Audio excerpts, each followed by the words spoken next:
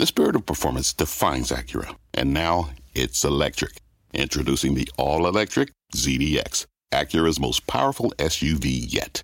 While what powers their cars may change, the energy that makes Acura never will. Crafted using the same formula that brought them electrified supercars and multiple IMSA championships, the ZDX has track-tested performance that packs an energy all its own. With a premium Bang & Olufsen sound system and up to 313-mile range on a single charge, and a Type S variant with an estimated 500 horsepower, the ZDX is everything they said electric could never be. It was built with the driver in mind, just like Acura's been doing since the beginning. We could talk all day, but the only way to experience this electric performance is to drive it yourself. Unlock the energy and order yours at Acura.com. It's Jim Cramer here. You're listening to the opening bell of CNBC's Squawk on the Street. Don't miss a minute of the action. Good Tuesday morning. I'm Carl Quintanilla with David Faber and Jim Cramer coming to you live from separate locations this morning. Coming off that 7% rally and futures build as optimism about flattening the curve now goes into a second day. More talk of another round of congressional stimulus. Oil up about 2% as we await the OPEC Plus meeting, and Exxon slashes CapEx about 30%. Jim, Mnuchin and Kudlow on the tape this morning saying the White House looking to reopen the economy as soon as health experts give the green light. But that's going to be met with some skepticism today. Well, look, I've got to hand it to them in terms of trying to make it so that there's enough money for small and medium-sized business to get open. They're doing it. I mean, there absolutely is no limit to what they'll give. And I think that the community banks, no limit to what they'll lend. I really like that. The other side, though, is the customer. And we've got to find a way for the customer to feel confident. I know I will feel confident when I see everybody else wearing a green band like me, which says I've been tested and I'm good. Red band means, hey, listen, I don't have it. It's tougher to get into a nightclub than it is to be able to get into a store. I want to be sure the person next to me is not going to give me COVID. I want to be sure the person who works at the store is wearing a mask. I don't hear any of these things yet, but the money's there, and the money is a key component so that when the customer does come back, there'll be some doors that are open.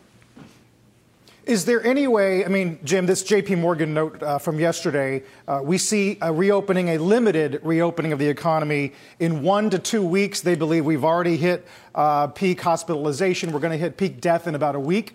Is there a way to do that before this license to work is created? Yeah, I read that piece and I said, well, you know what? That's that person's impression of what life is like in America. And that's a very bullish impression. That's an impression that just says ignore what people say about the 7 days ago about the Elmhurst Hospital, and ignore that there's not enough PPE, and ignore that we had one 747 from Benioff come in and there isn't a lot of stuff beside that. And I want more. I want Abbott Labs just started the test. Just started. I mean, can we wait a couple of weeks to see how many people really have this? I love the optimism of that piece, but I'm not going out. I'm not going out, and I'm not going to see my wife, and I'm not going to see the kids because I don't feel confident. I'm so glad that fellow feels confident. I bet it's a younger person, doesn't have kids, doesn't realize the danger of seeing your kids because they, by the way, they're immune and having a great time. So I love the optimism. I don't share it. Yeah, Jim and Carl, it's funny. There's a dissonance that I hear during the course of the day after the show when, I'm just making phone calls. And it's between those who run businesses and the optimism reflected in the stock market. Right. Not to say that the market won't end up being right, Jim, and I'm sure you hear this as well. But, even if we do go back to work, it is not as though, and people will maybe be getting back in their cars, so there will be increased demand, at least for oil, for example, but they're not going to be going to lunch. They're not going to be getting on planes. They're not going to be going to conferences. They're not going to be going out for drinks after. They're not going to go to restaurants. They're not going to go to concerts. Maybe they'll go to the office and come back, again, if the conditions that you just pointed, that you sort of talked about are met. But again, the optimism reflected in the stock market right now over these last few days is not what I'm hearing, at least from those who run businesses, given their expectations for how long it's going to take to get this economy really back to a level of activity that we once saw. But David, if you knew that there was when you came out on the corner of your apartment, there would be a test, and you could find out whether the fact that maybe you have a cold or whether you have COVID, wouldn't you feel like, you know what, today's going to be a decent day? Yes. That's what I would. Yes, and I think we've talked about that, and many people who are writing about what it's going to take to reopen the economy in a real way talk about ubiquitous testing the way you are, and antivirals that are immediately available for anybody who tests positive. But I don't know when that is, Jim. Is that this summer? Is it in the fall? Are we going to hopefully get past the peak very soon and see a very much lower level of infection, only to see sort of occasional blips up? I don't know. Well, look, Olive Garden, which is Darden, it's up at almost 10% today. And I say to myself, was Olive Garden oversold because we're further along in terms of COVID? Or do people think that, you know what, it's back, I'm back in business? Now, you wait in line to get into an Olive Garden, maybe not this weekend, but you wait in line. Well, I'm maybe waiting in line with people whom I don't have 6 feet of distance with. I get in, the tables are too close. And I say to myself, you know what, I don't want to risk it.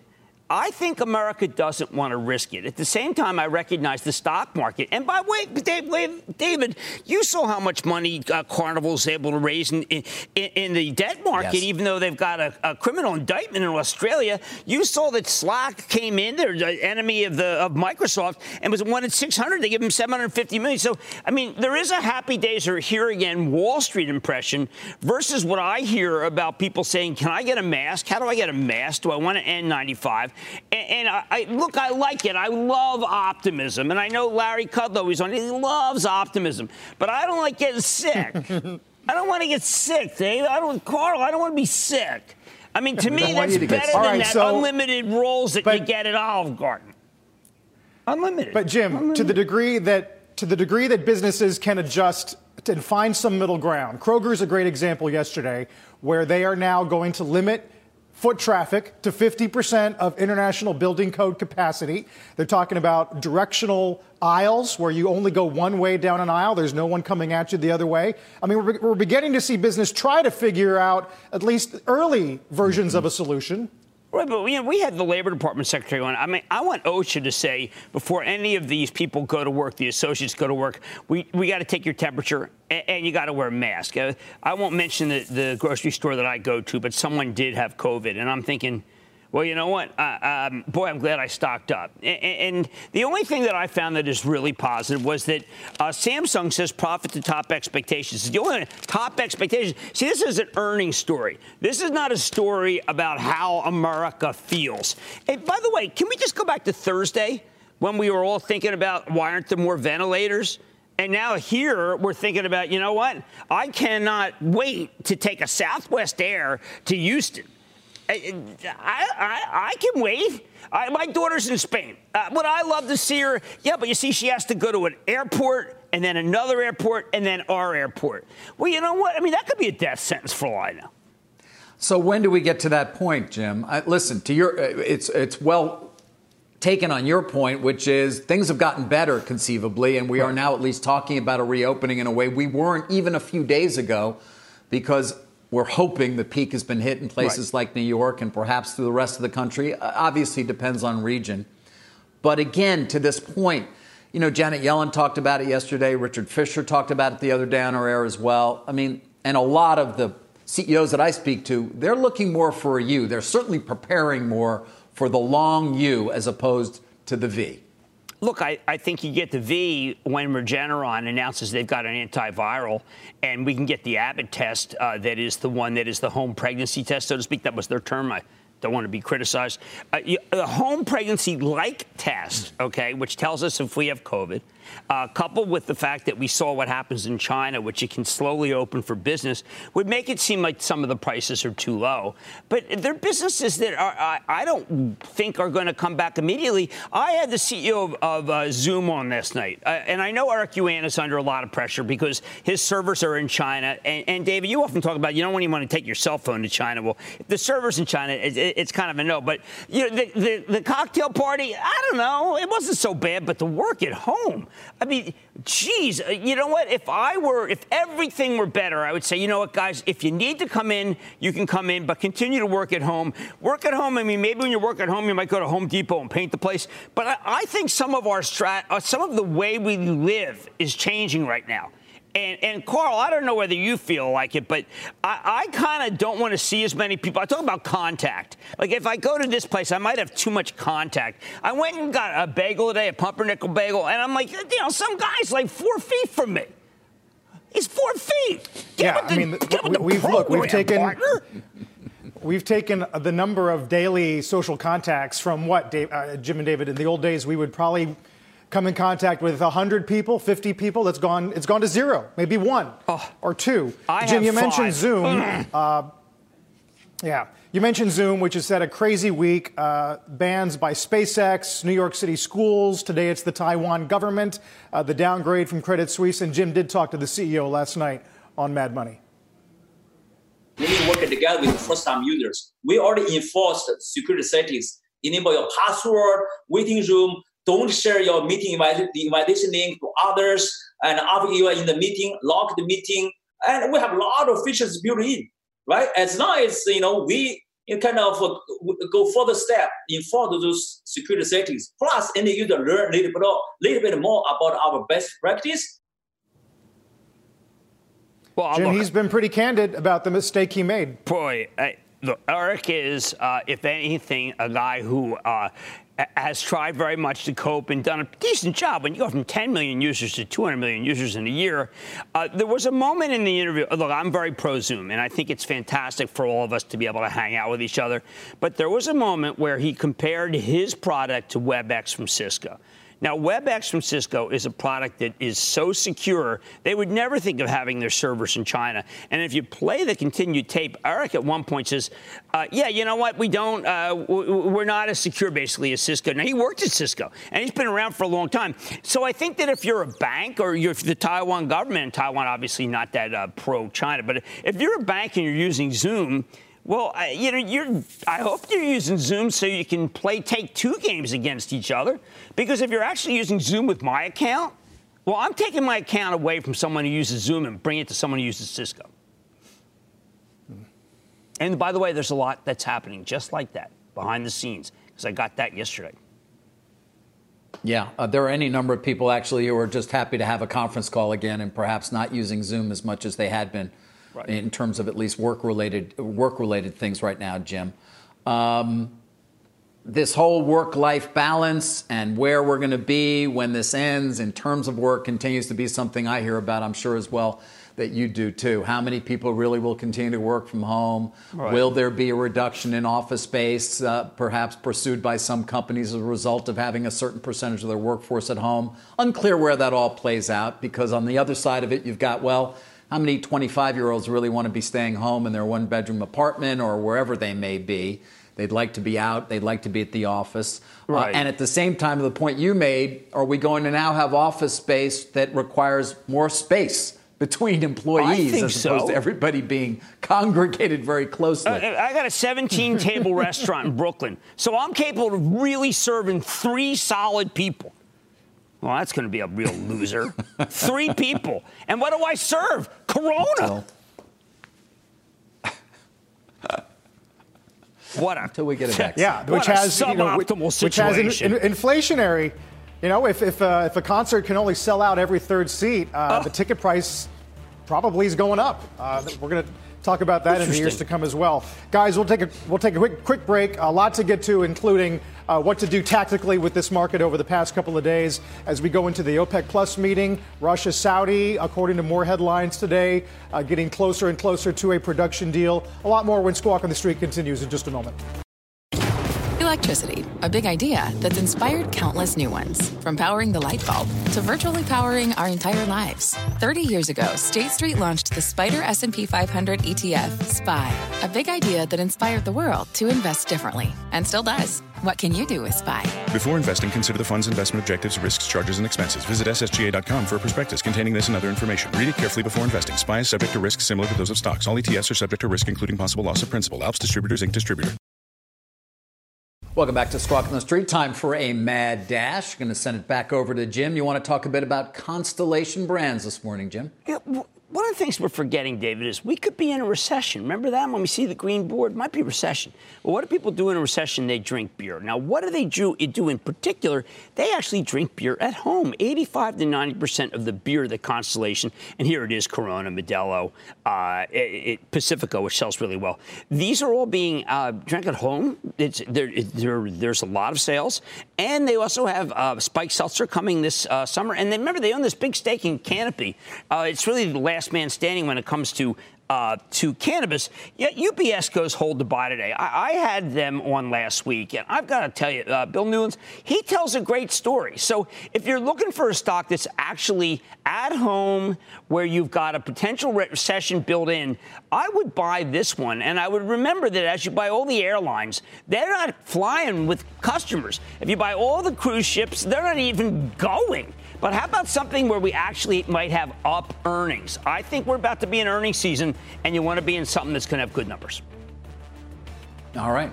Yeah, we should talk more about that after the break in terms of people consuming more beer and wine and alcohol at home and getting high more than they do when they go out. David, I don't know. But for now, we're going to take a quick...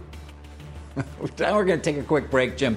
We do have some news this morning from AT&T, from ExxonMobil. Want to get to both of those as well after the break. Every day, thousands of Comcast engineers and technologists put people at the heart of everything they create. Like Oluseyi, a Comcast engineer who grew up bonding with his dad over sports. This inspired him and his team to create AI Highlights technology that uses AI and machine learning to detect the major plays in a sporting event. So millions of fans have a way of catching up on their favorite sports. Learn more at ComcastCorporation.com.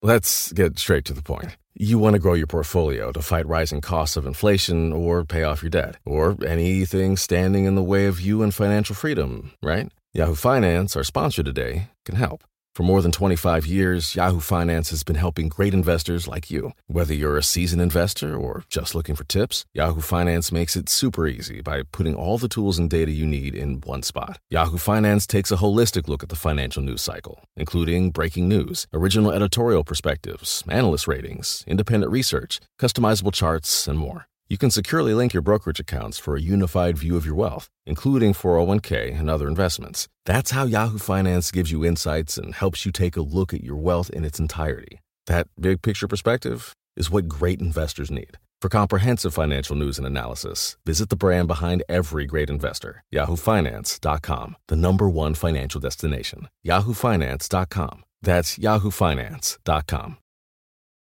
There have only been about 30 some odd rallies like the one we saw yesterday, 7% plus on the S&P, and we're adding more today as optimism continues about bending the COVID-19 curve around the world. More Squawk on the Street continues in the opening bell in 10 minutes.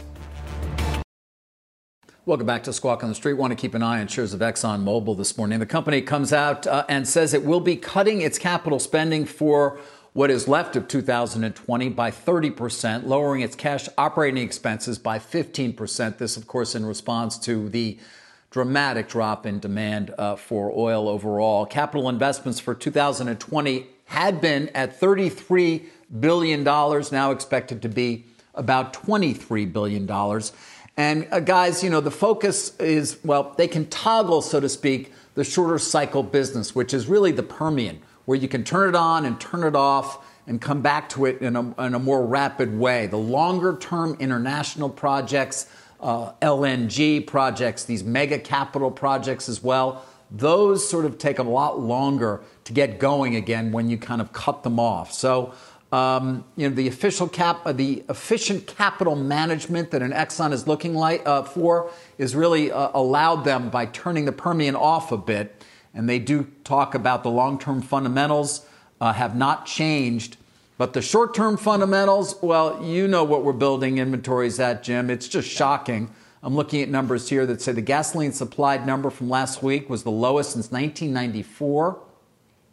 DOE stats show. And we're building now at 30 million barrels a day. We're building stocks. Well, I was talking to Rusty Brazil from RBN. You're talking about, $3 million a day coming from the Western Canadian sands. I mean, you can't shut that down, apparently. It's just got to keep pumping. There's a lot of things you just can't stop, some of the longer-term projects. I come back and say Becky asked a pressing question about the dividend, which they want to protect. Maybe you cut back CapEx to be able to do dividend. But what I am seeing here in this industry is everyone really fighting to not declare bankruptcy. You had Whiting go. I mean, I look at Chesapeake every day, and Chesapeake's just kind of out there. And I look at all these 13 to 20% dealers for the master limited partnerships, and I say, well, guys, I mean, let's be sensible. Why are you giving away so much? Then I look at ET, which is not phoning home by any means, and that is a stock that you have to watch because that was the Wild West car. I mean, they thought that everything was terrific, Energy Transfer, and it's not terrific. So I'm waiting for the other 7 or 8 shoes to drop in this industry because there's really not a lot of demand for what they produce. And I'm not saying they're Macy's, where the CFO left and it looks quite ill-advised to be there. But I am saying that there's an industry here that is so there's just way too many players, private equity on the sidelines. And if you buy these stocks, you're just buying, you're hoping that, well, geez, tomorrow's going to be good too. And I don't like to buy on that theory. Yeah, Jim, your point about the Macy's CFO, Paula Price, is going to leave as they leave the S&P 500. But, Yellen on our air yesterday with Sarah talking about how she believes the banks, at least, should start thinking about suspending dividends, that there's going to be a toll the longer this drags on. So which buckets do you think need to have the dividend least? Energy, banks, retail, all of the above? Well, I think that the energy players, they can keep cutting back and they keep cutting out the production, which I don't think really is going to help that much. But to hold off, and they can borrow to pay the dividend. I think the retailers showed that you got a Kohl's. Their balance sheet isn't that bad. But I think that these companies, unfortunately, are way far away from the one season that matters for them, Christmas. And the banks, they've been adamant that they can pay the dividend. So I thought Janet Yellen showed to me a strategy that I was unexpected that she would do that. I would have thought that she would have had a little more. Been a little more circumspect. Also, let's not forget, she was the person who made it so Wells Fargo can't make the loans. There's a lot of people in this country who are very upset about Wells Fargo. And I wish she had said, you know what, they've paid their dues, but she didn't. That was in error that she didn't. Yeah, that's a good point, Jim. We are getting some news from the Department of Transportation regarding airlines and the minimum number of flights they can give. Phil LeBeau's got that for us. Phil? Hey, Carl, take a look at the airline stocks. Pre-market, they're all up between 10 and 15%. That's because the DOT has given final approval for the airlines to fly bare minimum schedules. And we've already seen, take American Airlines in New York City, going from 271 flights a day down to 13. Similar moves from their other competitors in the New York City area. You'll see this across the board if they haven't already done that. So those rules are now locked in, at least through September, can be extended. And this comes a day after the TSA screened just 108,000 people at U.S. airports. Guys, that's down 95.5% compared to the same day a year ago. Guys, back to you. Gosh. Just otherworldly numbers, Phil. And Jim, we did get a couple comments from the International Air Transport Association seeing tentative signs of a pickup in China. The Wuhan lockdown's been going on for 77 days, and that lifts tomorrow. Right. So we're going to really get a picture of just how many people are going to be able to come and go from that area. Well, it'll be interesting to see what China does in terms of ordering planes from Boeing. We know that they put some sub-Rosa orders in, but there is a tremendous tension right now between China and the United States. And I know that the president was talking about how much grain is being bought from China, but we also know the Peter Navarro memo that's floating around and how hard it was to be able to get the masks and the PPP out of China.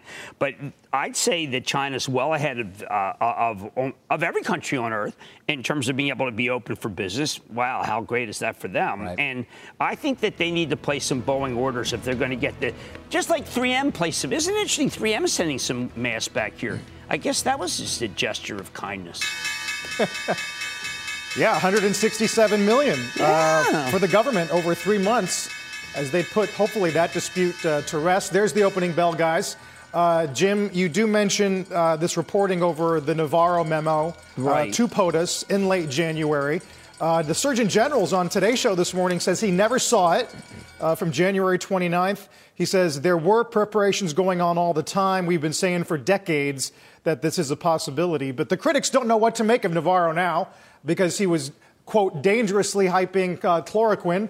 And now he seems to be the one who was raising the alarm the most. Well, look, I think Peter Navarro's been very consistent. I was actually surprised that there was any brouhaha about this. I mean, he was worried about COVID. He has been saying over and over again, let's not trust the Chinese. These are all the things that were quite prescient. And now it seems like somehow he's coming out as a bad guy. On the hydroxy, I don't know. I have friends who have lupus, and they were angry that I thought about getting that I called my doctor to try to get this. Why did I try to get it? Well, I don't know. Geez, everybody was telling you to get it in the White House.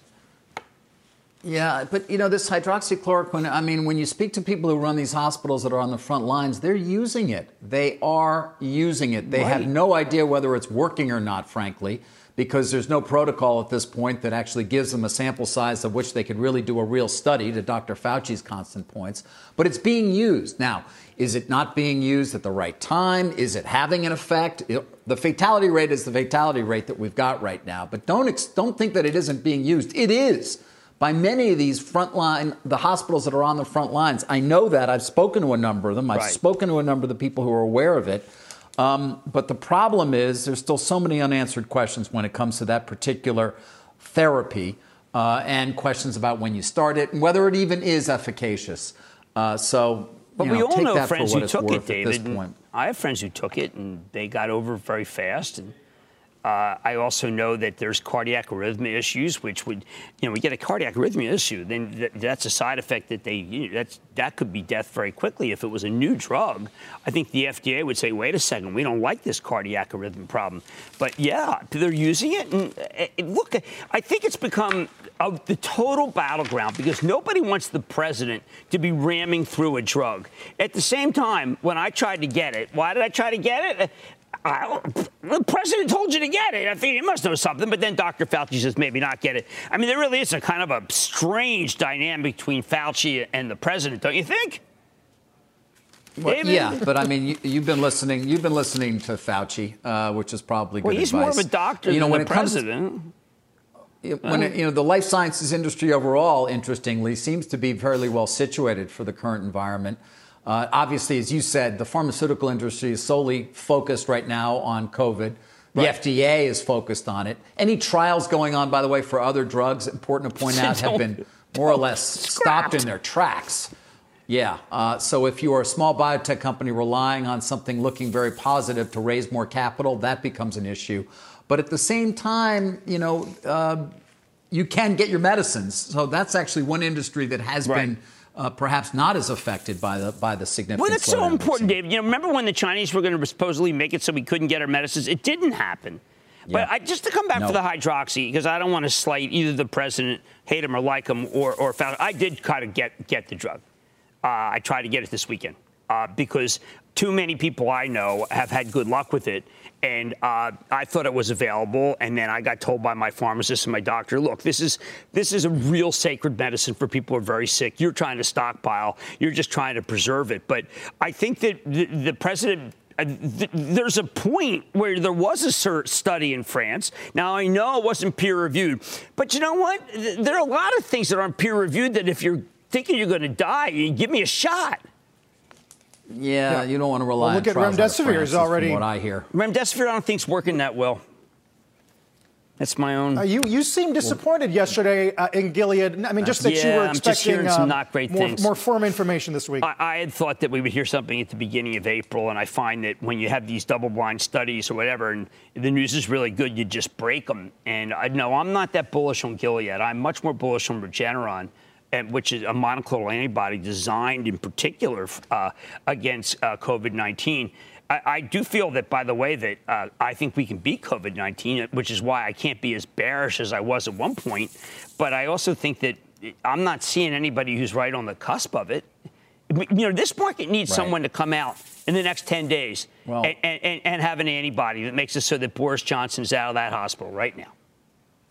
That's going to be very tough to do, Jim, in 10 days. I mean, listen, I'm aware of, my friends at Ridgeback, for example. I had Wayne Holman on a few weeks ago. They're moving forward as quickly as they can, moving forward in the UK as quickly as they can, trying to get into human trials. But, I mean, It still takes time for these antivirals to actually prove themselves. I'm looking at Green Wall. The Green Wall says that the Gilead drug works. I mean, you can't have these, other than the semiconductors, because Samsung did well, you can't have this kind of rally. It's particularly in retail, unless retail was completely wrong, unless all of the things that they said were wrong, and Oliver Chen's unbelievable work at Cowen about debt covenants is wrong.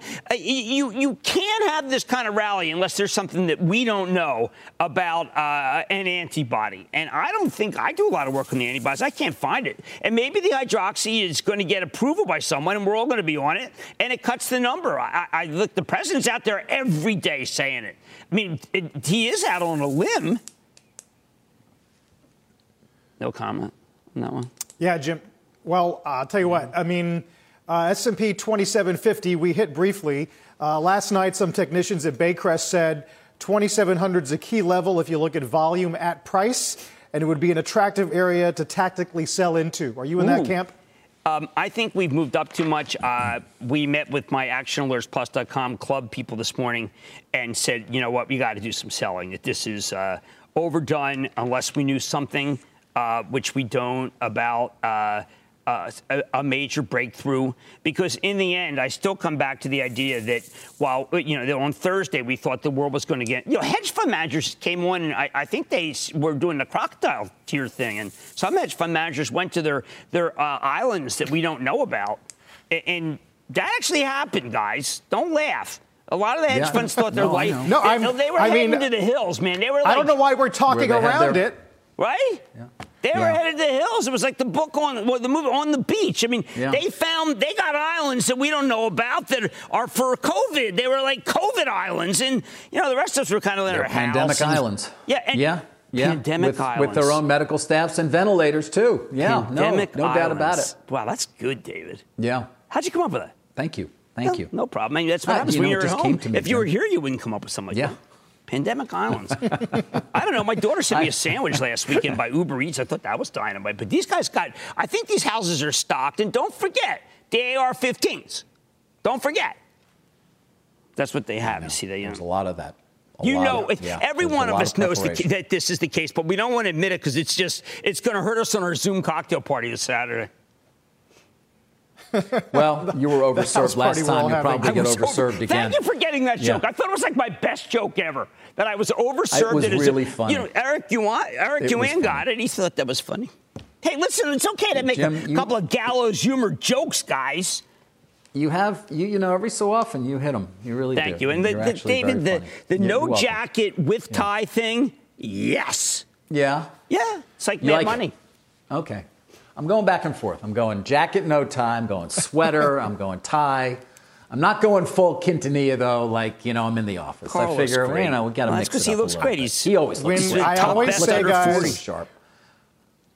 When you're talking about people's money, you wear a tie. That's our general rule. But how about, let's not forget, what is it, the Pandemic Islands, David? Where are they located? The Seychelles? Where are the Pandemic Islands?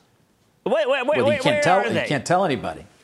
That would defeat the purpose of having the Pandemic Island. The Pandemic Island has to stay silent, quiet. You are so right, man. They are just those islands. Yeah.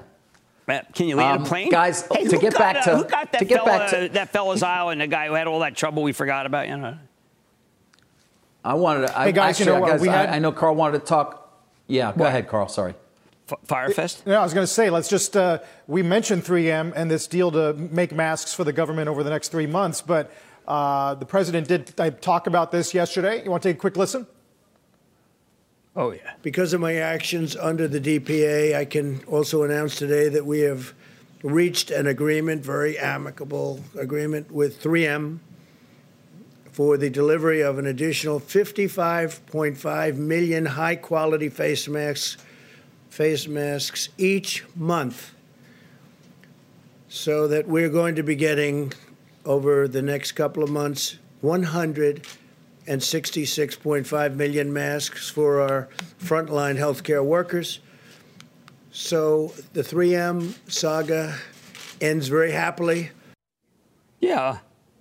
Saga. So that's a far cry from accusations of piracy, Jim. Ah, well, good. I mean, I think he even said that he loved Mike Roman. And this was an unbelievable saga because it's obvious that, like Medtronic, 3M had some orders. We didn't know what some people are saying that they were told they couldn't even sell. The Chinese wouldn't let the stuff out. But it's so great that they're back together because I guess a few days ago I thought that Mike was going to get some Justice Department scrutiny to something that David often alludes to, with is the PFAS destruction of groundwater that some people are unhappy with. Yes. Well, we may come back to the day where we're talking a lot about that with regard to 3M, Jim. But for now, it's about masks. They did come out aggressively against the president, against Peter Navarro, in terms of rebutting what they said 3M had been doing. And they do reach an amicable agreement, obviously, which most important of which is they're going to be getting a lot more face masks to a lot more of that frontline personnel that need it, particularly as the rest of the country needs some sort of mask as well. So that supply is going to go to the professionals who are actually dealing every day with that. I'll give a little heads up to the people who make gowns. You're going to get the Navarro call, or maybe the president. But in the end, it ends amicable, right? It's very amicable. Yeah. We're trying to find a situation where someone lived with someone for a long time and it was never mind. I do think that the 3M situation is emblematic of where are the Chinese, and are they helping us, or are they working against us? And we still don't know. And I think that the Chinese are uniquely well ahead of us. And I'm sure that some of us could argue that they just became a greater power than we are because they're open for business. Jim, yeah, it's interesting. I was hearing that last week as well, that they are coming out of this crisis sooner while the rest of the Western world is still suffering. Our economies obviously are in a very difficult position. And it will be interesting to see whether the Chinese are able to actually benefit in a strange way from this crisis, from this health crisis, to the point you're making, by having their economy be in a much stronger position, let's call it even at the beginning of 2021, than the U.S. or the rest of the Western world. Right. Perhaps something we did not see when this began, of course, in Wuhan. Well, don't we find it amazing that outside of the cordoned off area of Wuhan, how incredible the rest of China was seemingly ready? And that the Wuhan area, maybe that got, say, sacrificed or triaged, and the rest of China, they decided to make it so that that was where real business is going to be done, while in the United States, we're afraid to go to Olive Garden. Just crazy. You see these Denny's comps just coming out how much Jim? Plus? They used it with the Grand Slam there. System-wide in March, down 19. Down 19. Reflecting COVID-19. And obviously that's with reduced hours and delivery-only options. We'll talk about restaurants more in a minute. And to AT&T, which David's got. Yeah. But in the meantime, let's get to Bob Pisani. Morning, Bob. Good morning, guys. This is a second day in a row we've had a gap up in the S&P 500. Do you know we're up almost 10% this week? This week. It's only the second day of the week overall here. 20% off the lows. A lot of debates about whether we're in a new bull market. People arguing about that. Let's just take a look at where we're at here. I think the important thing is there's two things moving the markets. Obviously, the most important one is the hopes that we're approaching some kind of peak outbreak here in the United States. But I think people should pay close attention to this massive wave of new stimulus programs that are being talked about over in Japan, over in the Eurozone, and even here in the United States. So just take a look at the global markets. We have essentially a 2% rally, a lot better here, but 2% rally over there. Hang Seng's up 2%. Japan, they are talking about stimulus there that would be 20% of GDP. We've done 10%. They're talking about 20% of GDP. That's more to come, in addition to what they've already done. Europe up 2%, the stock 600. They're talking about a $500 billion Euro stimulus plan. They're going to be debating that in the next few days. So the travel stocks, the autos, they're all flying up 5 or 6%. So the stimulus programs that are coming is another overlay on top of hopes where we're perhaps bottoming here. You can see a lot better than 2% rallies here in the United States. Bank stocks have had a great week. The retailers are just flying. Some of these stocks are moving, 50% or so. Acena's probably up 50% so far this week, but you can see how small that stock is. But Nordstrom, Chico's, Gap, all flying today here. A lot of debate about how we have bounced off of the lows. So remember what happened on the March 23rd lows here. From those lows, from the 52-week lows, energy is up 40%, utilities are up 28%, industrials up, REITs are up. Consumer staples are the ones that are actually lagging. We have noted how the names like the Krogers of the world and the Campbell Soups have been down the last few days or flattish. So that's a big change here. And you can see the complete flip-flop of how things have going. The big debate on the street is where are we in here? I call it the markets in the middle, but this is what we had. We had a bull market on February 19th. That was the peak, the historic high. Then we went to a bear market on the bottom on March 23rd. We were down almost 35% in the S&P 500. And now where are we? What is this? Is this a bull market? Because we are 20% off the lows. So I mentioned this yesterday. Of course, I got a lot of snarky remarks. Bob, it's 3 hours old. You can't call it a bull market. It's ridiculous. But nobody ever invented these rules. These 10 and 20% correction and bull market and bear market rules were created over the last 30 years. And the fact is we are 20% off the lows. So I don't know. Probably it's too early to call it a bull market. Let's call it the markets in the middle for the time being. But this is one enormous, powerful rally, just like the enormous, powerful bear market we experienced that took 3 weeks to get through. Guys, back to you. Bob, thank you. Bob Pisani, of course, talking about, this incredible move, and with the S&P up almost 3% this morning. Guys, did want to get to AT&T, which came out as well with a long press release this morning focused on its strong cash position, or what it says, of course, is its strong cash position and balance sheet and strong balance sheet and attractive liquidity. As you guys well know, of course, these are the days in which you're very much focused, if you're a company, on your balance sheet, on your liquidity, on what your leverage is, on maintaining flexibility.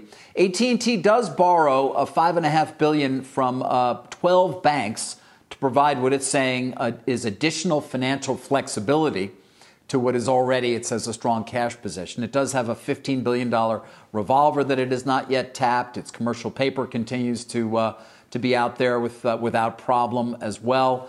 But it was interesting that they went into such levels of detail here. The dividend remains. Listen, the company itself, given Warner Media, I mean, you've got Turner Broadcasting there, right? Think about the NCAA, other sports that they're paying for that they're not getting right now. That's another story, perhaps, for so many of those networks.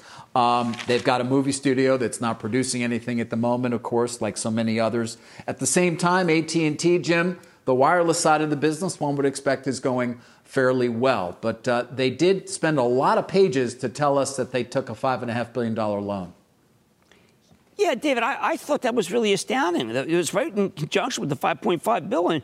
Well, that didn't, look, if you're borrowing to pay, I don't know. I might come down with the Moffett-Nathanson view. I wanted to go with the view that we were getting from Elliott Partners, that it's undervalued. But I didn't like that press release. It scared me. I know it's meant to reassure me, but it did the opposite. I don't know. I did try to make some calls to get a better understanding as to why they felt the need to sort of go into the levels of detail they did. Listen, we're going to hear from the company on April 22nd. That is when we're going to get the earnings, first quarter earnings from AT&T. Obviously, a lot more detail will be provided then. But they, again, did talk about their large cash position, their ability to generate cash, their dividend, all those things being safe in the context of taking $5.5 billion from 12. Hey, don't worry about the dividend. Oh, really? I didn't know I should be. Guys, let's check in with Rick Santelli. The 10-year yield did hit about a 1-week high. Morning, Rick. Yeah, actually, Thursday the 26th was the last time we closed above 75 basis points or 30 basis points for 2 years. So let's start there. Look at a 2-day of 2-year. We did touch 30. Haven't closed up there since 1 day shy of 2 weeks, but we have eased off a bit. At 30 basis points, we're up 4 on the day. So now at 28 basis points, we're up 2 on the day. And if you look at 2-day of 10-year note yields at 75 basis points, haven't closed there, like I said, 1 day shy of 2 weeks, it's eased back. So we're up 6 basis points. Curve still steepening with higher rates, lower price, higher rates. So the bear steepening is a good thing. I talked about that yesterday. And whether people like it or not, trying to handicap health issues with market issues is never easy. I'll stick with the market side. It certainly seems like the second day of a risk-on day. All the components are lining up. I'm hearing stories that pension funds with this lower volatility environment are running for that train again, trying to kind of get where they're supposed to be on their guidelines and bogeys. That means buying. Now, if we look at a year-to-date of Bund yields, this is fascinating. They're down at minus 33 basis points, okay? Where did they settle last year? At minus 18 basis points. They're 15 basis points from unchanged, which is really underscores how our yields and Europe's yields have come closer. Why? Because they're box of goods and tricks and vapors and all the test tubes is in much worse shape than the U.S. is. The ECB can't do what our Fed is doing, and the notion of a Eurobond still isn't quite within the grasp of Christine Lagarde and friends, so we need to monitor that very closely. The dollar index, wow, you talk about a risk-off signal, whether it's the bear steepeners on the fixed income side, whether it's what's going on with equities, or the drop in the dollar index, a rather large one. And most of that, of course, going to the euro side. Look at a 2-day of euro versus the dollar. You know, yesterday we were under 108. Now it's back above 109. David, back to you. Rick, thank you. Rick Santelli on the bond market. Of course, when it comes to the stock market, we've got an S&P up 2.8%. The NASDAQ comp, by the way, guys, only down 9.7% for the year. Banks very strong this morning, led by Citi, up almost 10%. We've got a lot more Squawk on the Street for you coming right back. Let's get to Jim and stop trading. It's just an extraordinarily thoughtful piece by Goldman today about investor feedback to their Boeing upgrade, basically saying, listen, people are just way too negative about Boeing. They don't understand what could happen, how things are good here, but they list all the negatives. And I find this is the kind of thing, if more research firms were doing this like Goldman did, you would be able to say, you know what, I now have a reason to buy Boeing, and now I also recognize what could go wrong. It made me feel more confident for those who are buying Boeing that here's all the negatives. And if you're still confident, well, you know what? Then you must be a believer that a lot of things are going to go right. The analyst clearly does believe, and he did recommend the stock when it was at 90. It was a great call. So I encourage more research firms to do exactly what Goldman today, which is to say, listen, here's what people are saying, and we're sticking by our upgrade. And I just thought it was very thoughtful in a period where I'm not seeing a lot of thought. Jim, what is their reason to buy Boeing? Well, I think that you would have to believe that, yes, the 737 MAXs come online. People don't think that's going to happen. That the cash flows is better than what people think. That the federal government's actually going to be okay with them. Now, the federal government, remember, they're reluctant to say anything bailout, and they're far more about trying to help the small and medium-sized business. But I read this. I have not been inclined to like Boeing. But the reason I didn't is because I cannot believe that the 737 MAX is still on the griddle, and because we don't have a lot of air traffic. But you know what? The more I think of China coming out of it and China wanting to be a world power, maybe China, well, they are a world power. Maybe China places a big order with Boeing for the rest of their planes, and something good happens here. Or maybe the FAA says, you know what? We're satisfied. And then the stock does have 50 to 100 points on it. Fascinating, Jim. Yeah, a lot of cross currents to read on that front.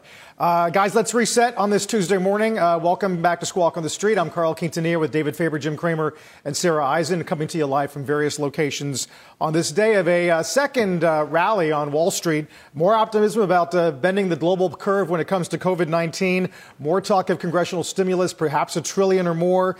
Relatively stable action once again, Sarah, in oil, as we await what we think could be a pivotal meeting of OPEC Plus on Thursday. Actually, Thursday is going to be busy between OPEC, between claims, and now we know Powell is going to make some comments at Brookings. And I would just add to your list of positives that the market's focused on that key parts of the U.S. debt market are functioning again after the Fed has intervened in an extraordinary way, shoring up parts of the credit market, the muni debt market. We're even seeing some investment grade, going to issue some debt. We're going to have to watch that because there could be degradation there as the Fed has not backstopped that market, at least yet, something we talked to Janet Yellen about. But that is in the pile of good things happening, and that is continued stabilization in those key parts of the bond market. You've been listening to the opening bell on CNBC's Squawk on the Street. What's on the horizon for financial markets? At PGIM, it's a question that over 1,400 investment professionals relentlessly research in pursuit of your long-term goals. Specialized across asset classes, but united in collaboration. Our teams provide global and local expertise. Our investments shape tomorrow, today. Pursue your tomorrow with PGIM, a leading global asset manager.